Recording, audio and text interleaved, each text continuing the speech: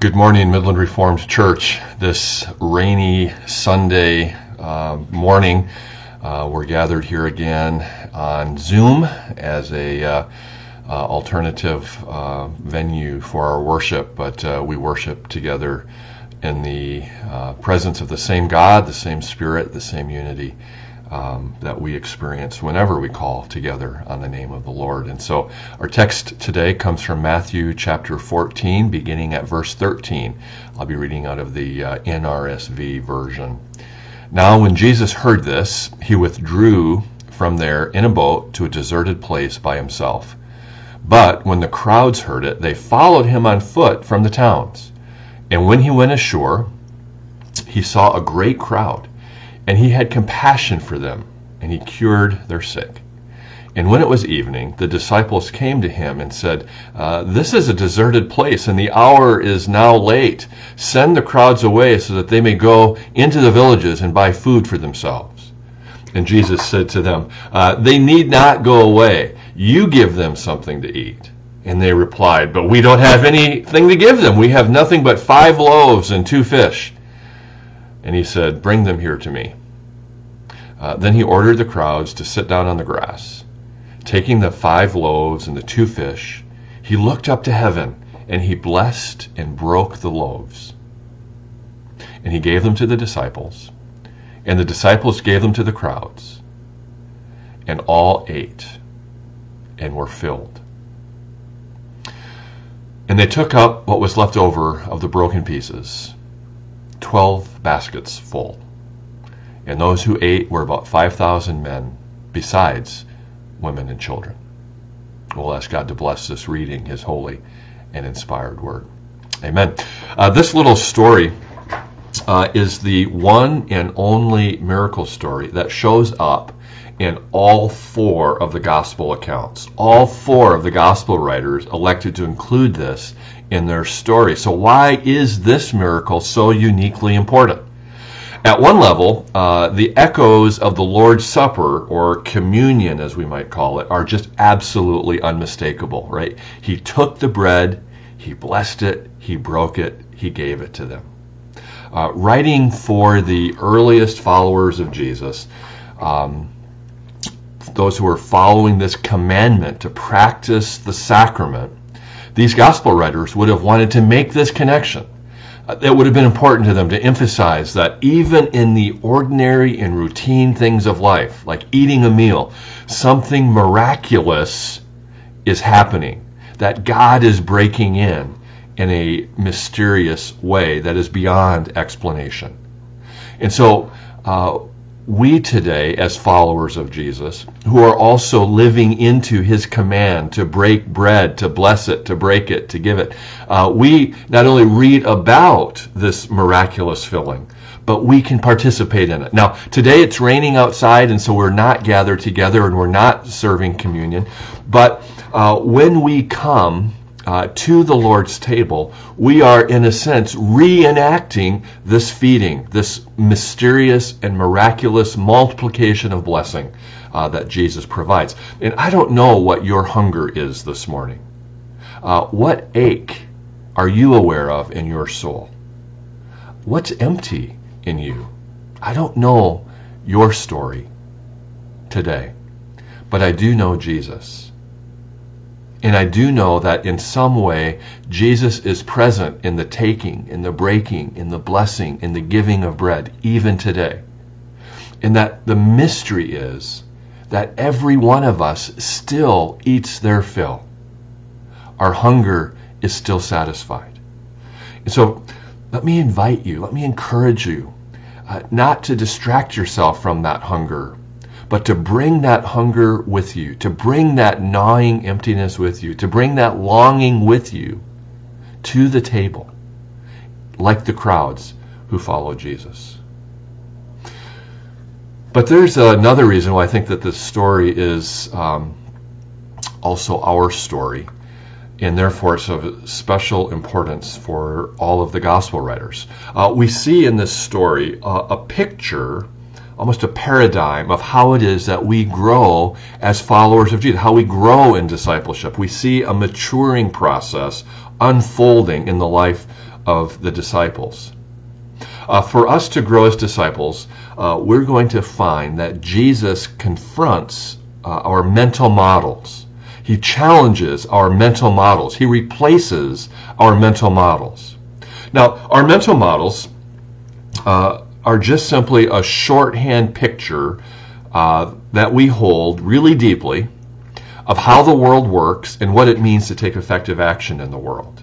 So we all have mental models, and we have mental models about all kinds of different things. I have a mental model, for example, about what to do if I have a headache. Right? I get this pain in my head, and I don't have to stop every single time that happens and say, now what is this? What should I do? What did I do last time? I need to engage in some research. I need to talk to some people.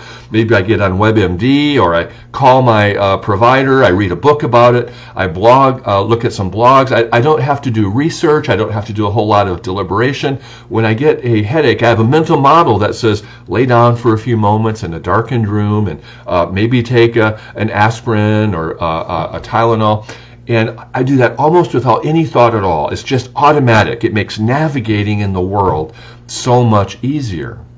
I have a mental model for what happens if my car breaks down. My mental model isn't put up the hood and spend a whole lot of time looking under the hood and trying to understand and diagnose and remedy the problem. I know that I don't have the capacity or the skill set to do any of those things. And so my mental model is car broken, call mechanic. Some of you have a different mental model when your car breaks down. Your mental model is dig in, pull it apart, understand what's happening, fix it. We all have mental models for marriage, deeply held sets of beliefs about how marriage is supposed to work. We have mental models for learning, and some of those mental models are being confronted and challenged as we contemplate the return to a school year in the midst of COVID.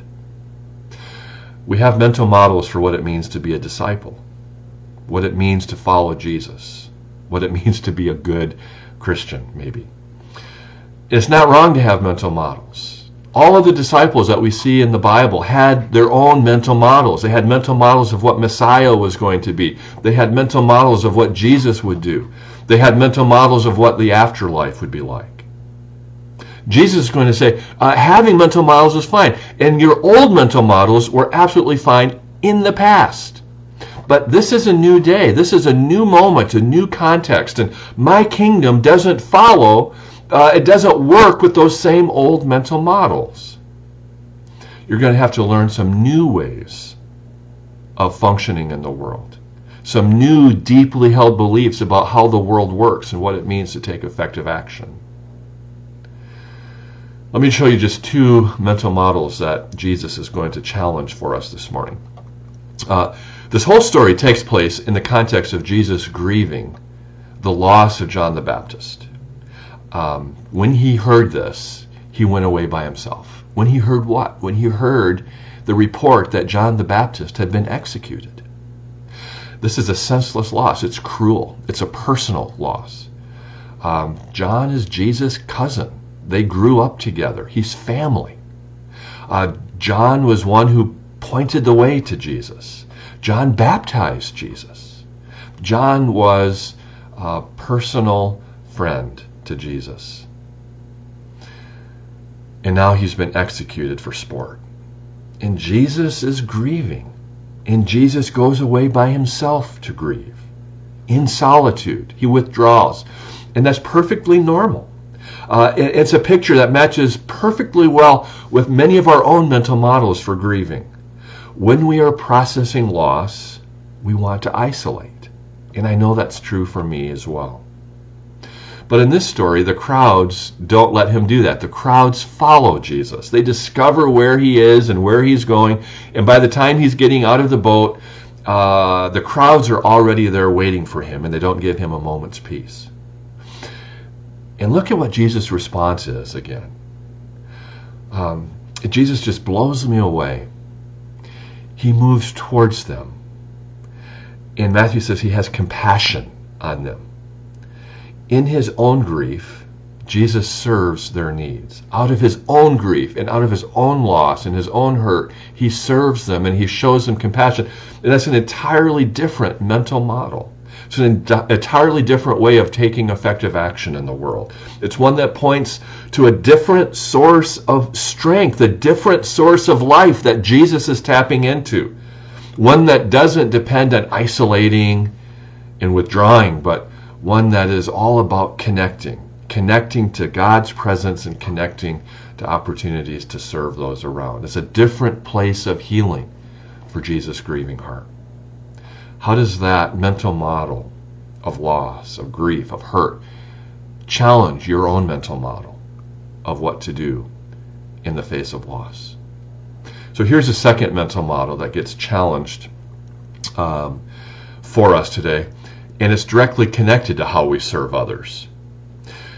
Jesus' disciples are evidently growing here already in their capacity to think of the needs of others beyond their own needs, and that's a great development in their learning and in their maturing. And so it's with really admirable compassion and forethought that they recognize we have a massive logistical problem on our hands. We have a whole lot of people here, 5,000 people plus women and children, and we have to feed them. And they're hungry, and it's getting late, and we have a plan to solve it. And here's the plan that they bring. They've been giving some thought to this, and it's a compassionate plan. It's a really a good, sound, thoughtful response to the challenge. They say, send these people away to these surrounding villages so that they can buy some food. It's a win-win. It's good for the local business economy, and it's good for everybody here who's hungry, and it's good for you, Jesus, because you really do need some time alone. It's a win-win situation. It's a good plan. And it also is a reflection of the way my own mental model of serving, of ministry usually goes. I see a need.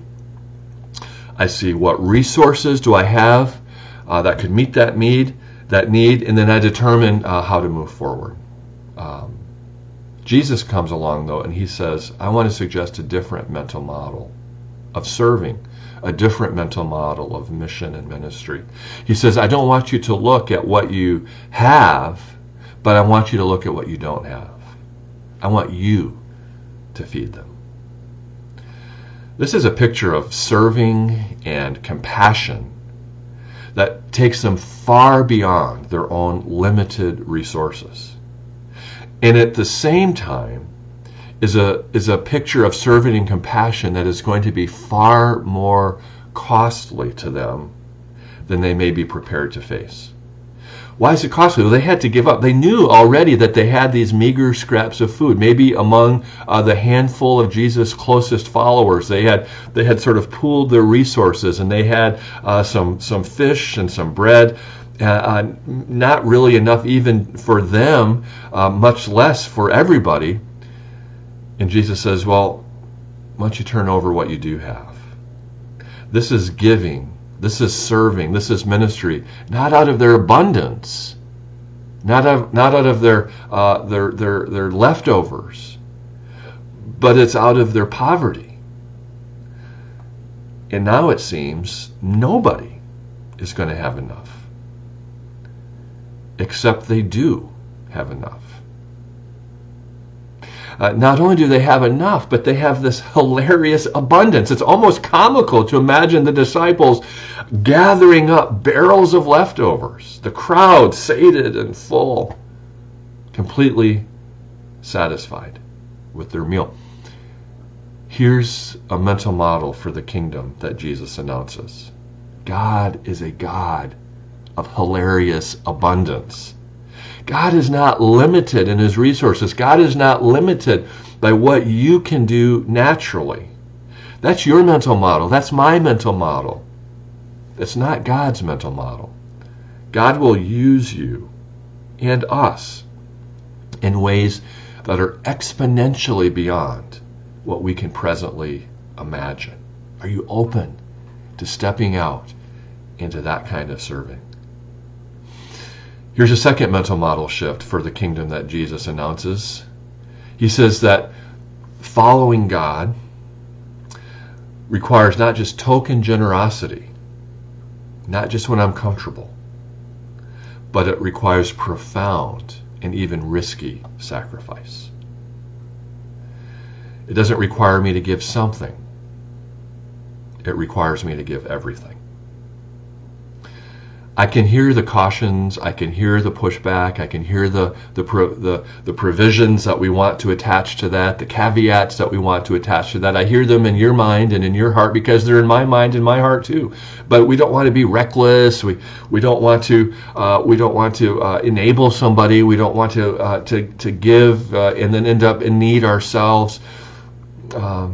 We might say this is all well and good, as long as we're sure that Jesus is actually the one who's leading our serving and leading our ministry. The disciples had this distinct advantage that Jesus was actually present telling them what to do. I hear all of those caveats. I hear all of those concerns. And I share in that wondering. And it also brings me back to where we started. That in our breaking of the bread, in the common and ordinary moments of our life, we also have Jesus' presence. We also have Jesus' voice. We also hear the command of Jesus, give me what you have. And our mental models can be challenged today, just like the mental models of those disciples on the hillside that day, as we are formed more and more into the sort of people that God desires us and invites us to be, as we live faithfully in His kingdom. Amen.